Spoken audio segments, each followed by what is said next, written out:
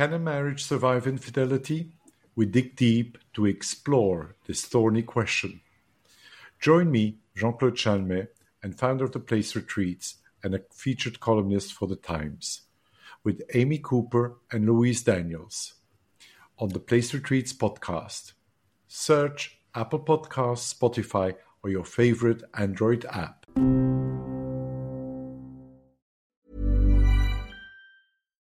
One size fits all seemed like a good idea for clothes. Nice dress. It's a t-shirt. Until you tried it on. Same goes for your healthcare. That's why United Healthcare offers a variety of flexible, budget-friendly coverage for medical, vision, dental, and more. So whether you're between jobs, coming off a parent's plan, or even missed open enrollment, you can find the plan that fits you best. Find out more about United Healthcare coverage at uh1.com. That's uh1.com. Hey, it's Ryan Reynolds, and I'm here with Keith, co-star of my upcoming film, If, only in theaters May 17th. Do you want to tell people the big news? All right, I'll do it. Sign up now and you'll get unlimited for $15 a month and 6 months of Paramount Plus Essential Plan on us. MintMobile.com/switch. Upfront payment of $45 equivalent to $15 per month. Unlimited over 40 gigabytes per month. Face lower speeds. Videos at 480p. Active Mint customers by 531.24 get 6 months of Paramount Plus Essential Plan. Auto renews after 6 months. Offer ends May 31st, 2024. Separate Paramount Plus registration required. Terms and conditions apply if rated PG. Welcome back to Your Next Episode, the podcast that brings you all the dirt, the details, and the discussion about midlife and beyond. I'm Amy. And I'm Louise. Today we have come to meet Lynn Ruth Miller at her home in North London. Lynn is a writer, artist, cabaret performer, and at age 87? 86. 86 is the world's oldest female working comedian. Yeah. Hello, Lynn. Hello, and thank you so much for having me. It's amazing to meet you. Really inspired me. Well, you really, see me jump around like this. I'm very, very busy. Tell me what you want to know. You're talking about midlife, and I believe that we get our definition of what the good life is and the way we should live our lives from the media, from movies, from plays, from novels, from the situation comedies. I always think of, from my generation, Leave It to Beaver and the Mary Tyler Moore. Yeah. What the good life is. And I will never forget, I had a friend who had her baby on a park, she had on her friend's couch, and then was living on a park bench, and she stole clothes from in the States, from a place called Kmart. I don't know what you have here that's like that. TK but anyway, Maxx or something. And I said to her, why are you stealing them? And this is the reason I'm telling you this. Why are you stealing them? She said, well, I saw these beautifully dressed children on television. I thought, why can't my baby look like that too? Yeah. And I thought, well, because they could pay for it and you couldn't. Yeah. But it's that. She felt that the way to dress her baby was like what she saw on television. And the only way she could do it was to steal clothes from Kmart. I'm sure that hasn't changed. I'm sure that's happening right now. And I'm sure it's happening right now. And the problem is that the vision that you have of the second half of life is still locked into preconceived notions from 30, 40 years ago. Yes. When 50 was old. My mother was old at 50. Yeah. I was just beginning at 50. I just was beginning, and I certainly didn't feel old. Yeah. And so we've locked that in. So women are still thinking, well, if you really want to be a real woman and with a real good life, you get a man to support you, you have a baby, and you stay home all day. That would kill me. I don't know about anyone else. Jesus, I couldn't stand that, talking to some blubbering little kid all day. And then cleaning house. Nowadays, though, in reality, that isn't what's happening. No. In reality, men and women are sharing, taking care of children. I was just talking to someone yesterday that was saying that when her husband, when she had a baby, her husband's hobby was playing golf. So he would go out and play golf. And some feminist was saying, when a baby is born and the husband goes out to play golf or play tennis, that's being a misogynist. Mm. And you can see that. For me, that's the way it was done. Yeah. I remember the first time I saw a man washing dishes. I reacted as if he had just ripped off his clothes and started dancing naked in the middle of my kitchen.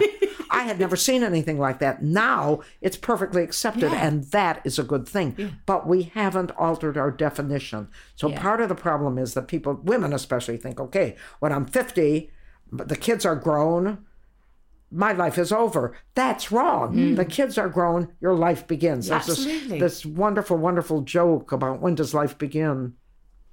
And it's a religious joke where the priest says, well, it begins at First Communion, and the minister says it begins when you're baptized, and the rabbi says, no, it begins when the kids leave and the dog dies, and that really is when life begins. That's what you're waiting for, Louise. Waiting. Our youngest is going to leave in about 4 years, and Paul's hoping that the dog will die that time. No, and as well. And then we'll be free. When I came here, the big sad thing was that my dogs were 19 and 20 years old, my dogs, and they didn't die, and I had to give them to someone, and that just broke my heart. So, but my life has begun over and over and over again. Yeah. And when I was 50, I was actually 52, I managed with savings and unbelievable sacrifice for the previous 10 years, a life like you wouldn't want. I had no money, and I saved from babysitting and from just teeny little writing jobs, and I managed to save enough money for the down payment of a house.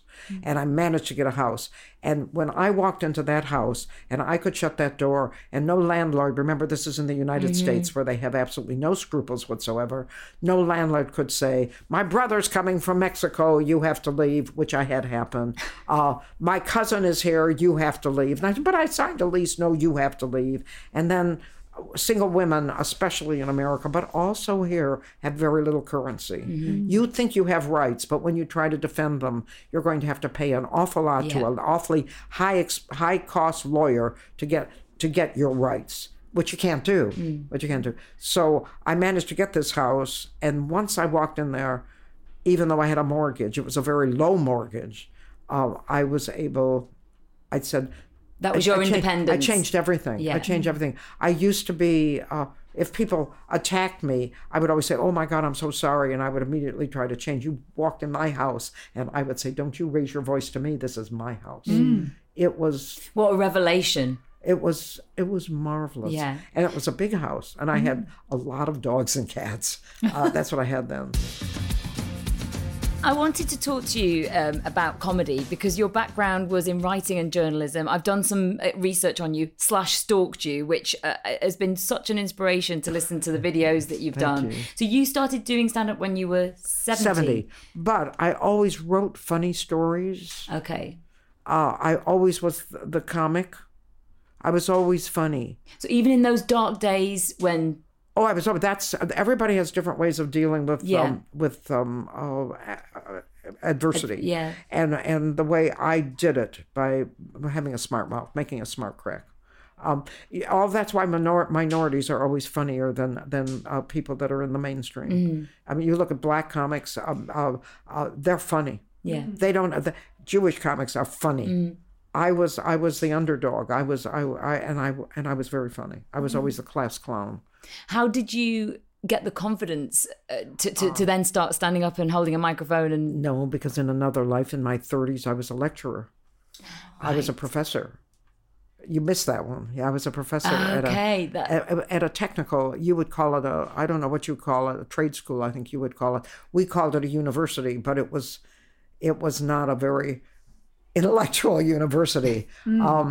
So you were used to standing up. That's why I started all this. That's why I started art, because I was teaching the humanities, and I was teaching art appreciation and English and literature and music appreciation. And I have been taking piano. I know how to play the piano, and I know how to write, but I didn't know anything about art. So that's how I decided. I should say for our listeners, we are in Lynn Ruth's home and surrounded by all of the art that you are a prolific creator. I do a lot. Do you do that to sort of relax? And I do that now. When I was in San Francisco, I did it to sell. I had exhibitions. But then when I came here, the first place I'm in my 80s now, and when I was in San Francisco, I had do you know what a station wagon is? I had like a van, and I could carry these things around. I had a garage. I could keep them all in there. Yeah. Now I've just got this flat on the 3rd floor, and there's no way I can carry all this stuff. So I just figured, listen, I love doing it. Just surrounded by it. So, it's very fantastic. So how did you get into stand-up comedy? How did that avenue open up for you? I'm a journalist. I have a degree in journalism. I have a degree in creative arts for children, and I have a degree in journalism. And I'm a journalist. And I always was trying to get the big job in the New York Times. Actually, where I'm from was the Toledo Blade. Nobody's ever heard of the Toledo Blade, but I want to tell you, it's one of the best newspapers in the country. Is it really? Oh God, it's so good. It's equivalent to the New York Times. It's very unbiased. It's very both sides. It's wonderful. And I wanted to get a job there because I had a master's degree from Stanford University. But I wrote for them freelance, but they would never hire me. This is what happens to women. They would never hire me. I was too old and I was a woman. By that time, I was in my 30s. In your 30s? Wow. That was back in 1964, 65. That was it. You think the 60s are so, they were more free than happy. Free and breezy. They were more than happy to love you and live in communes where there was no mother and father, where they, doing that with the hippies. They were more than happy to do that, but they don't give you a job. You're not going to get money. And that's what happened. I wrote for their magazine section. I had the cover articles for their magazine section, and they paid me something like $25 for one of them, whereas they were paying their regular male contributors several, a couple thousand a week for their salary.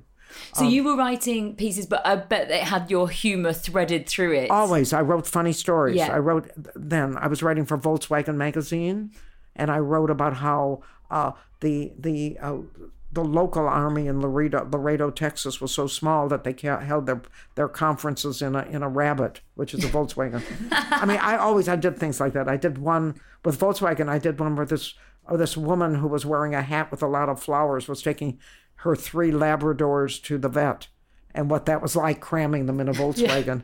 That was the kind of thing I wrote, and I always was a little bit off the wall.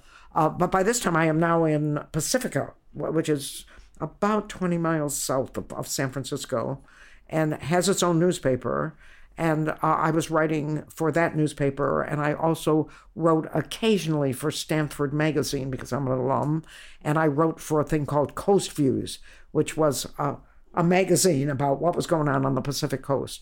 And I still hadn't gotten the big job, which then would have been the San Francisco Chronicle. And I was trying. I always tried all the time, and I just wasn't getting. But by this time, I was 70 years old, and I mean, they were paying no attention when I said, "Yeah, I really want a job," because I always felt, which is another myth, that you have to have a steady job. When actually, I have supported myself as a freelance everything since I was 36. Yeah. I've been doing it. But I bet you look at it and you think, no, I know I've survived, but what I need is a full-time job with insurance benefits. And pension. A pension. And by that time, I'm 70. I already had a pension from teaching. So I had written 4 books, and I had them published. And I was promoting the books. And after I finished promoting the books, I would tell jokes. And they kept inviting me back to tell more jokes. Oh, right. And they never bought any books. So I was surfing the net because by that time you could. It was 2000. It would have to be 2003. You could surf the net. And I was looking for more jokes. I was running out of jokes. I had plenty of books. They wouldn't buy them, but I did jokes. And I saw the San Francisco Comedy College, and I thought, they're ripping off people because I don't believe you can teach people to be funny. I still don't. You can teach people how to construct a joke, but if they can't see the funny, it just doesn't work. It just doesn't work. I was going to ask you what changes you've seen over the times that you've been in the comedy industry. Do you think things have changed? Things have changed immensely. Yeah. When I was there, comedy was very big in the UK, but it was just beginning as an industry in America. Right. God, most of the comedians. Is that? Now it seems to be a huge thing over there. Oh, it's huge. Yeah. But then there were very little venues. There were very few. Mostly stand-up comics did things like on The Tonight Show. That's where I saw Joan Rivers, was on The Tonight Show.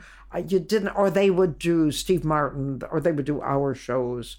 But they would do it, the famous ones. Yeah. But you didn't have, like we do, like the Bill Murray, where there are going to be 4 comedians and an MC, and we're all going to earn some money and a career making money in stand-up comedy.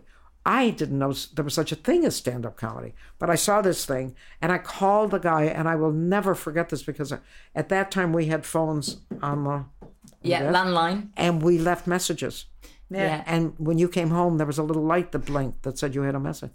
So I called him and I said, I would like to write about you and I would need to take the class to see what you're doing.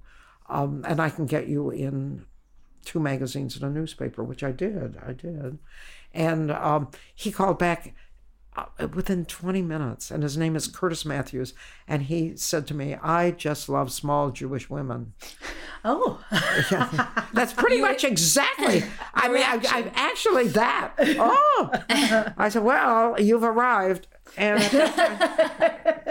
at that time, I was 5'2". He'd love me even more. Now I'm 4'10". But to give him credit, I always forget to say this, he is a masterful comedian. Curtis is wonderful. I don't know why he doesn't perform more. He is absolutely masterful. He's wonderful. But anyhow, he was teaching the class. And I walked in there, and there were a bunch of 19 and 20-year-old children, and me, and I'm 70. To his credit, he said to me, because I came in and made some crazy remark about the traffic or parking or something, and he said, I'm not going to be able to teach you anything. But he did. He taught me how to hold a microphone. He taught me what was considered a joke. He taught me how to present what I had in my mind. Yeah. Because the art of stand-up comedy is to have an idea here. It's the art of all writing. Yeah. A specific idea here and get it into your head, and you are strangers to me. Yeah. Same idea. Yeah. I had a writing teacher who always said to me, there's only one word. And I said, no, there are a million words. A million words that mean the same thing. He said, no, there's only one word that means what you mean. Yeah. And in comedy, that is much more relevant. If I reverse words in a joke that I've created, and all my jokes are written, if I reverse the words, I won't get the same amount of laughs. Yeah. It's that forensic detail, isn't it, that just that communicates that. So that when I began, I had a knack for it. Now I'm doing it now for 16 years. Now it's an art. It's an art.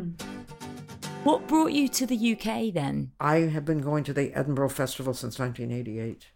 I discovered it. And this is on a pension that was a little better than half of what the poverty level was then in San Francisco.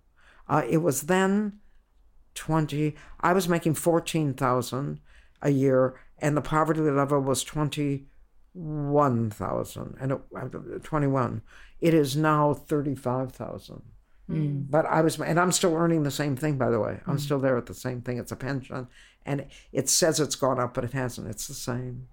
So are you doing? And I managed to come to Edinburgh every year. I don't know how I did it, but I did it. And just grit and determination, Lynn Ruth. It's more than grit and determination. It's scaling down. We think we need. I'll never forget this man. I think he was from Sicily. And he said to me, it took me a long time to learn that I can like something. I don't have to have it. Yeah. We're an acquisitive generation. We are here too. You don't have to have it. Yeah. And I trimmed myself down to what I needed. Yeah. Nothing else. I didn't buy any new clothes for almost 30 years.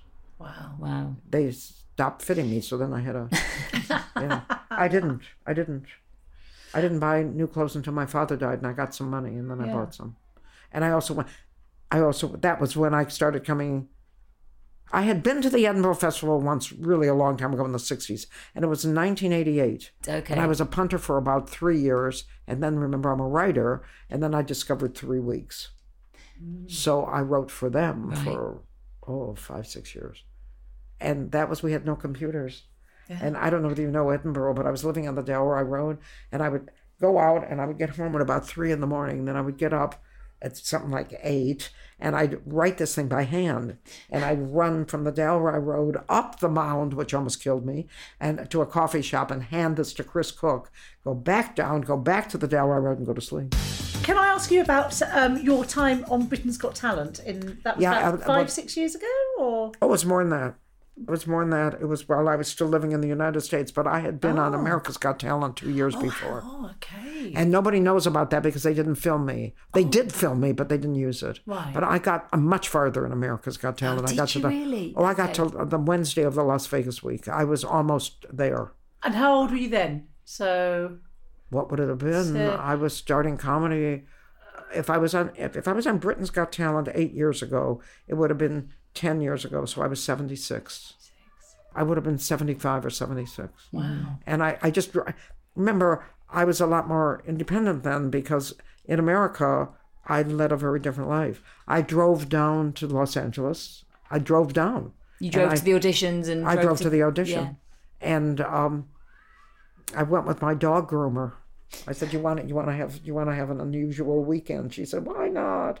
And her name was Michelle, and we drove down to LA, and I did the audition. I got in. Were you doing regular spots in America, and then you saw the America's Got Talent and thought, I'm going to go and try and do that? Or was it? I'm plumbing my memory there, because you have to realize I was doing this because I loved it. I was not paying much attention to whether I got paid. Right. So when I began, which was 2003, the first year I made nothing. I was a student. The second year would be 2004.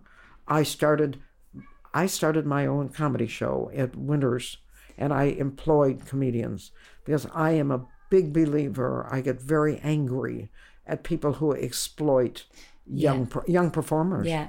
I get very angry. I mean, that's the thing in the comedy community at the moment, isn't it? This wonderful joke where the guy says, if they would have called the slaves apprentices, we wouldn't have had the Civil War. No. I get so angry that they do that to young people, and I see it in Edinburgh, where they have all these children working for nothing, and they say, oh, you're going to get experience in theater, and what they're doing is they're cleaning toilets and they're selling tickets, and it infuriates me. And you should be grateful to be doing that, because you should be grateful for the opportunity. Yeah, I would like to shoot them. Yeah. Because they're making money.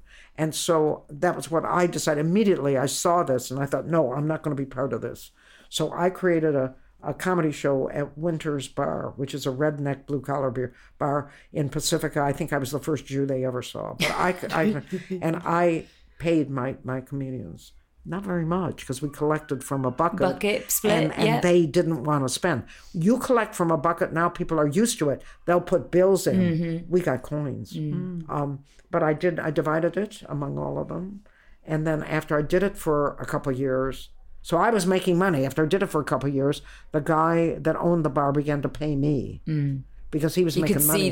Because he was making money from the drinks. Yeah. And then I paid the comedians from the bucket, and then when he left town, I didn't want to work for the other people, so I started putting my comedy shows on other bars. And there's a guy named Michael Slack, who's a comedian in the Bay Area. He said, whenever Lynn Ruth books me, as I booked him all the time, he was so funny. He said, I just drive through Pacifica and go to every bar until I can find her. Because Pacifica's really small. It's really, really tiny. But you had that entrepreneurial spirit, maybe not so much. It's not entrepreneurial, darling. It's I'm going to succeed, and I'm not going to let the establishment shit all over me. That's what it is. Oh, amen, sister. What is that called? Don't let the bastards grind you down. I'm not going to. They've done it too many times. When I was in San Francisco, there was a woman who decided, all right, I'm going to do a women's festival. And she called me up and she said, Lynn Ruth, will you organize it? She said, I'm paying every comedian $40, which at that time... Yeah. Remember, it had to be 8 years ago. Good money. Mm-hmm. So I said, okay. So I got these people, and the girls were really excited because girls were doing it for nothing all the time. Said, yes, you're going to get $40. We get there. And she says, oh, I didn't make enough money. I'm only paying the headliner. That was me. So I said to the girls, you don't have to stay. Every one of them stayed. Okay. So I said, okay, we're here because we were there when she told us. But tomorrow night, if you don't pay them, I'm not performing. Yeah. I walked in. All the girls are there again. I walk in. I said, are you paying us? She said, no. I said, I'm leaving. And I expected all the women, not one of them. Oh, my goodness. Not one. See, that's the thing, isn't it? That's the... We all need to move in this direction together, because anybody who moves... I am doing this for you. Yeah. Because I got paid the night before, and I would have gotten paid that night. Can I ask you, Lynn Ruth, as you're talking, I'm thinking about The Marvelous Mrs. Maisel, which is a show... I've seen it, and I've seen it, and I need to tell you that's pie in the sky. Okay. I just wanted to check if that was bullshit. The advancing that she's making, the fact that she got an agent, forget it. I have not been able to get an agent yet. everyone says, oh, she's going to die. We're not going to. This is since I was 70 for 16 years. Oh, God, what? I'm going to drop dead. And I don't blame them, but I do blame them. I do blame them because I've been good. I've always been funny. Audiences have liked me. Audiences have loved me. Bookers have not. There's never been a faster or easier way to start your weight loss journey than with PlushCare. PlushCare accepts most insurance plans and gives you online access to board-certified physicians who can prescribe FDA-approved weight loss medications like Wegovy and Zepbound for those who qualify. Take charge of your health and speak with a board-certified physician about a weight loss plan that's right for you. Get started today at plushcare.com/weight-loss. That's plushcare.com/weight-loss. plushcare.com/weight-loss. Ever catch yourself eating the same flavorless dinner 3 days in a row? Dreaming of something better? Well, HelloFresh is your guilt-free dream come true, baby. It's me, Keke Palmer. Let's wake up those taste buds with hot, juicy pecan-crusted chicken or garlic butter shrimp scampi. Hello Fresh. Stop dreaming of all the delicious possibilities and dig in at HelloFresh.com. Let's get this dinner party started. A lot can happen in 3 years, like a chatbot may be your new best friend. But what won't change? Needing health insurance. United Healthcare Tri-Term Medical Plans, underwritten by Golden Rule Insurance Company, offer flexible, budget-friendly coverage that lasts nearly 3 years in some states. Learn more at uh1.com. Can you just, I know we're like short of time, I want to know from people listening, give them a feel of what your show is. I talk about aging. Right. I talk about aging because everyone's afraid of aging. And and when I say it's a joke, I say this has been the best year of my life. And then I pause, and then I say, of course, I can't remember any of the others, but I can remember the others. This has been the best year of my life. It has gotten better every year. Fantastic. And my big push is for everybody to realize it's a choice. Yeah. You want to live a life where you've expanded and expanded, and you're 65 now, and you're tired, and you want to just level off and go to cruises and sit and have people entertain you and just sit around like a vegetable. You've earned it. If you want to be like me and you want it to keep going like this, you can, but you have to find the way. You have to be willing to find the way. And for people that are listening to me, there is a book by James Hollis, and I probably got the title wrong. It's How to Live the Last Half of Your Life, which is what you're talking about, how to truly grow up.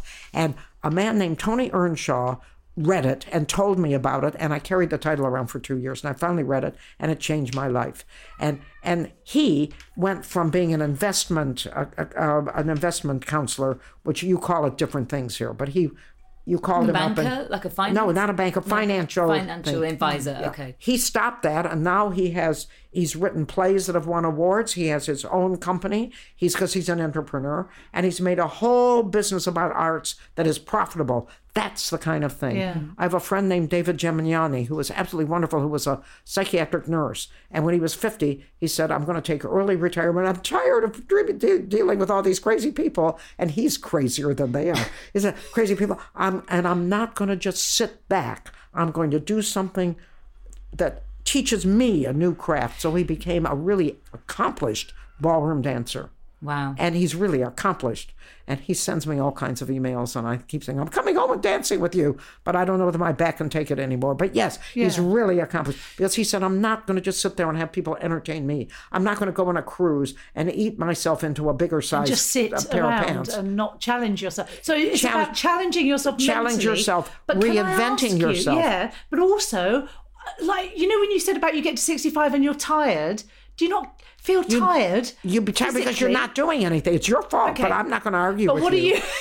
So it's a self-fulfilling prophecy. The more tired you feel, the more tired you are. In my head, I think these people that say I'm tired, I think they're being ridiculous. But I think that society is suffering because society doesn't realize that from age 60 to 80, people are perfectly fit to do wonderful participatory things. I just read, what was the quote I read? It was in Hillary Clinton's book. It said, not to serve, in other words, to participate, is copping out, but that isn't the way they said it. Right. Is being a leech. Right. You're walking on the roads. You're using the police. I hate. You're using. I don't like them. You're using the facilities. You're in a society. Contribute to it, and when you contribute to that society, it becomes more meaningful to you. And you can do it when you're 60, when you're 70, when you're 80. Yeah. It's a mindset, I'm doing it isn't now. Yeah.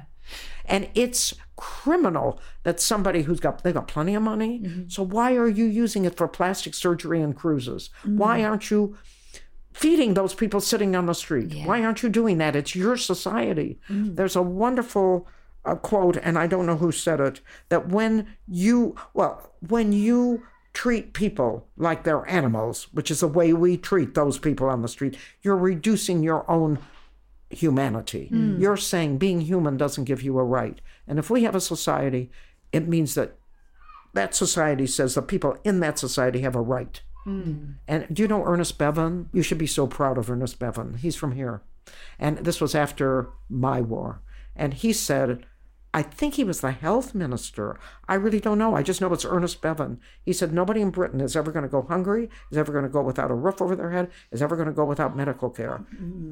I believe also that if there is a God, which I don't believe in, looks a little bit like Ernest Bevin and Peter Graham. Combination. Yeah. Sort of a portly gentleman praying at the temples. If we're understanding, yes. So that is, there are many reasons why you want to challenge yourself, and mentally, but what I want to know is sort of physically now, you're 86? I'm fine. I know. I can see you're fine. I have a million things wrong with me. What do you do? Do you have some sort of, do you do yoga? Do you make sure? No, I'm never going to stand. You must be making sure you're moving around a lot. Yes. Okay. I'm never going to sit and do that mindless yoga crap. Have you ever looked at their expression? I can see that you are you nip down the stairs, let us in. You're I not do like exercises I imagine. every morning. I do exercises. Can you explain just physically? I try to walk 2.5 to 3. I try to walk 4 miles a day, but the weather, I can't stand it. Yep. So it's been like 2.5 lately. But the minute it gets spring, it'll be 4 again. So you go out for a when I get walk. off the bus, I don't get off at my stop. I get off 5 or 6 stops before, and I walk. But it's determination. Yeah. It's saying to yourself, I can't be. Peter says it better than I do. His father is 92, and his father plays, we call it a xylophone, but you don't call it that. I think it might be a gramophone or something. With symphony orchestras, he says, my father says he's 92 and he can't die because he's got a gig. Yeah. I have never missed any gig except this virus is making me miss it, but they're canceling me. Yeah, at the time of recording, we're in the... Except for one when I was in Dublin and couldn't get myself to an A&E because the people I was staying with wouldn't take me, and I was out in the suburbs and I didn't know how to get there. So I got the flu, and I had to cancel a New Year's Eve thing. It almost killed me. But I never go. I go to my gigs, and because I want to. Yeah. After you reach that halfway mark, you can start doing what you love. How many people that you've talked to say, God, I hate my job, but it earns money. Yeah. No way would I do that. Yeah. But that's been my problem. That's why. But no way. The only thing you've got is your life. And you can do it. And I mean, people will say to you, no, I can't. Especially this. No, I've got the grandchildren. No, my kid is still at home. Well, you find excuses to do what you don't want to do, don't you? But you can. Yeah. You can. Children, I'm taking care of my parents. You don't owe, this is a terrible thing. People are going to shoot me. You don't owe your parents one single thing. You didn't ask to be born. They owe you everything. They owe you everything. When you stay at home, I do not agree with the parents that make children pay rent. Sorry, you owe them everything. Home is the place they take you when you have no other place to go. I disagree with it. Well, the economy, I don't care. You brought them into this world just because you decided not to use a contraceptive. Don't do that. You owe them. You owe them everything. But you don't owe the grandchildren anything. That skips a generation. Yeah, you don't. You owe your children. That's all. The children don't owe you a thing. It's nice if you take care of your lovely little mother. I couldn't stand mine, but you can take care of it. It's nice. They've taught you compassion, and it pays. But you don't have to. No. So all those excuses you don't have to do. The grandmothers would say, well, I have to have everyone over for dinner every Friday or Saturday night, or Sunday night, depending on what your religion is, Friday or Sunday. No, you don't. You have to make something of yourself and set an example so that your children don't think that life is over at 60. That's what you have to do. Yeah. And I was just thinking, actually, I think that a lot of women look at what their grandmothers did, and their grandmother was old. Yeah, well, you just keep the cycle going. What was your grandmother like, Lynn Reeve? My grandmother was an angel, but she died when I was 10. Okay. My other grandmother was Hitler, and she died when I was something like 15. My one grandma was an angel. She was uneducated. She what is it I say? Let me see if I can do this without crying. I'm very proud of the progress that women have made. I'm just very proud of that progress. My grandma was an uneducated woman that had no idea she could have a life outside her home, but she knew very well how to love a child. I loved my grandma. She knew very well how to love a child, and I will never forget when she died. My world ended. Is that your maternal? My maternal my grandmother. God, I loved her. She was 4'7", and she adored me, and I adored her. She just knew very well how to love a child. We don't know how to do that anymore. We think that we love our children by dragging them around to dancing lessons, and that isn't loving a child. Loving a child is letting them be who they are. We have a final question because I know we've only got an hour, and we've got to let you go now because you're doing a gig tonight, aren't you? I'm doing two. Two tonight. Okay. So our final question is, what is great about this stage of your life? I'm forgiven. People, much as I get angry at preconceived notions, I am forgiven when I lapse. For example, I was at Soho, a night in Soho at the Phoenix Theater, and I forgot the words to my song, and everybody loved it. And I'm furious with myself because every time that happens, I need 15 performers to tell me that's happened to me because I think it's because I'm 86 and I get really upset. And the guy that directs it, whose name is Stuart Saints, he said, that was wonderful. Keep forgetting things. I said, I probably will, but I don't want to. You get forgiven. I can do something that you would do, and people would say, she's good. I would do it, and they say, I think she's great. Yeah. I don't like that, but I use it. Mm-hmm. So what's great, but I'm in a different situation. Other 86-year-old people have partners. Even if the partner died, they had a partner. Mm-hmm. I haven't had a partner since I was 25. So I don't have children. Mm-hmm. I have divorced my family, so I have no family.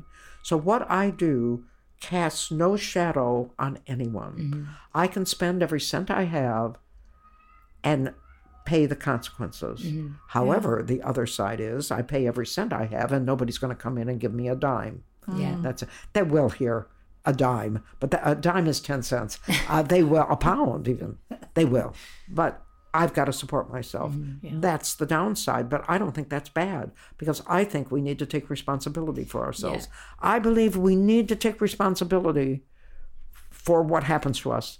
I was talking to this really wonderful man that his father was killed in a plane accident when he was 9, or a car accident. Just traumatic, horrible thing. I think he was older. I think it was about 19, but whatever it was traumatic, terrible. And he went on and made a life. And I said, I've always blamed my mother and my father and society and men for all the things I didn't get. Mm-hmm. And I believe I simply wasn't brave enough to go out and get it for myself. And he said, you can't look back. No. But I do look back, and I think I've just written a book, and in the book, and it'll be out soon, and in the book I say, no, I could have walked out. I had a terrible childhood. I was demeaned and diminished and verbally abused. It was my mother's sport. And other women, when that happened to them, they walked out. Mm-hmm. I didn't have the courage. Well, look at you now. You're living your life, and you are such an inspiration. So I'm getting it now. Yeah. And there's also something else. We all say we have our time of life. And I met this really lovely woman in Leicester And she said, when I had my children, that was the best time of my life. I'm not going to argue with her. Because for me, changing diapers, wiping up poo, and worrying about whether the kid was going to teeth or not would not be a highlight in my life. Servicing a man who came home drunk every night would not be a highlight in my life. What I've got now is a highlight in my life. Yeah. Mm-hmm. When a man calls me up and takes me out, and I'm going out with him now, I can decide. Yeah. If I don't like what he's doing, I've got the strength now to say, nah. Fuck you, Buster. I'm not fucking you. Yeah. And go. Yeah. You are the ultimate poster girl of independence. So and we have. But I do not look in the mirror because I still have that preconceived notion that I should be beautiful. You're beautiful. You are that's emanating beauty. Thank you so much for having us. That's it. Thank you. Made by darkhorse.digital.co.uk. Shooting, live streaming and podcast production. Hello, this is Rich Wilson, host of the podcast Insane in the Membrane, where we talk to funny and interesting people about men's mental health. People like James Acaster. Because we won't talk about emotions because we think that's bad. We won't talk about feelings and that's bad. So they've had to rebrand it and go, it's mental health. Go, yeah, mental. Our brains are so, I'm pretty clever. Okay, I'll get into my mental. That's it. I like puzzles. And Rob Beckett. I've never even done a school play. I did some open mic gigs. Did the Edinburgh Fringe, somehow got on the telly, and I'm on the other side of the world in the jungle doing nights, following Ant and Dec. People like Mark Steele. I hated being at home, and I didn't get on with my mum. My dad was in an asylum by then. I suppose we ought to talk about that, shouldn't we? Given the premise of the podcast. Search Insane in the Membrane from wherever you get your podcasts. Brand new episodes every Thursday at 6 p.m. Step onto the legendary clay courts of Roland Garros, where the world's best players battle it out for a chance to win the French Open title. Tennis Channel Plus is your place to watch. Stream every court from your phone or smart TV, live in HD. Don't miss a moment with daily live coverage and match replays on demand, beginning Monday, May 20th. Be there for all the unforgettable moments. Stream now with Tennis Channel Plus. Ever catch yourself eating the same flavorless dinner 3 days in a row? Dreaming of something better? Well, HelloFresh is your guilt-free dream come true, baby. It's me, Keke Palmer. Let's wake up those taste buds with hot, juicy pecan-crusted chicken or garlic butter shrimp scampi. Hello Fresh. Stop dreaming of all the delicious possibilities and dig in at HelloFresh.com. Let's get this dinner party started. Even when we're on a budget, we still deserve nice things. Quince is a place to scoop up stunning high-end goods for 50 to 80% less than similar brands. They have buttery soft cashmere sweaters starting at $50, luxurious Italian leather bags, and so much more. Plus, Quince only works with factories that use safe, ethical, and responsible manufacturing. Get the high-end goods you'll love without the high price tag with Quince. Go to quince.com/style for free shipping and 365-day returns.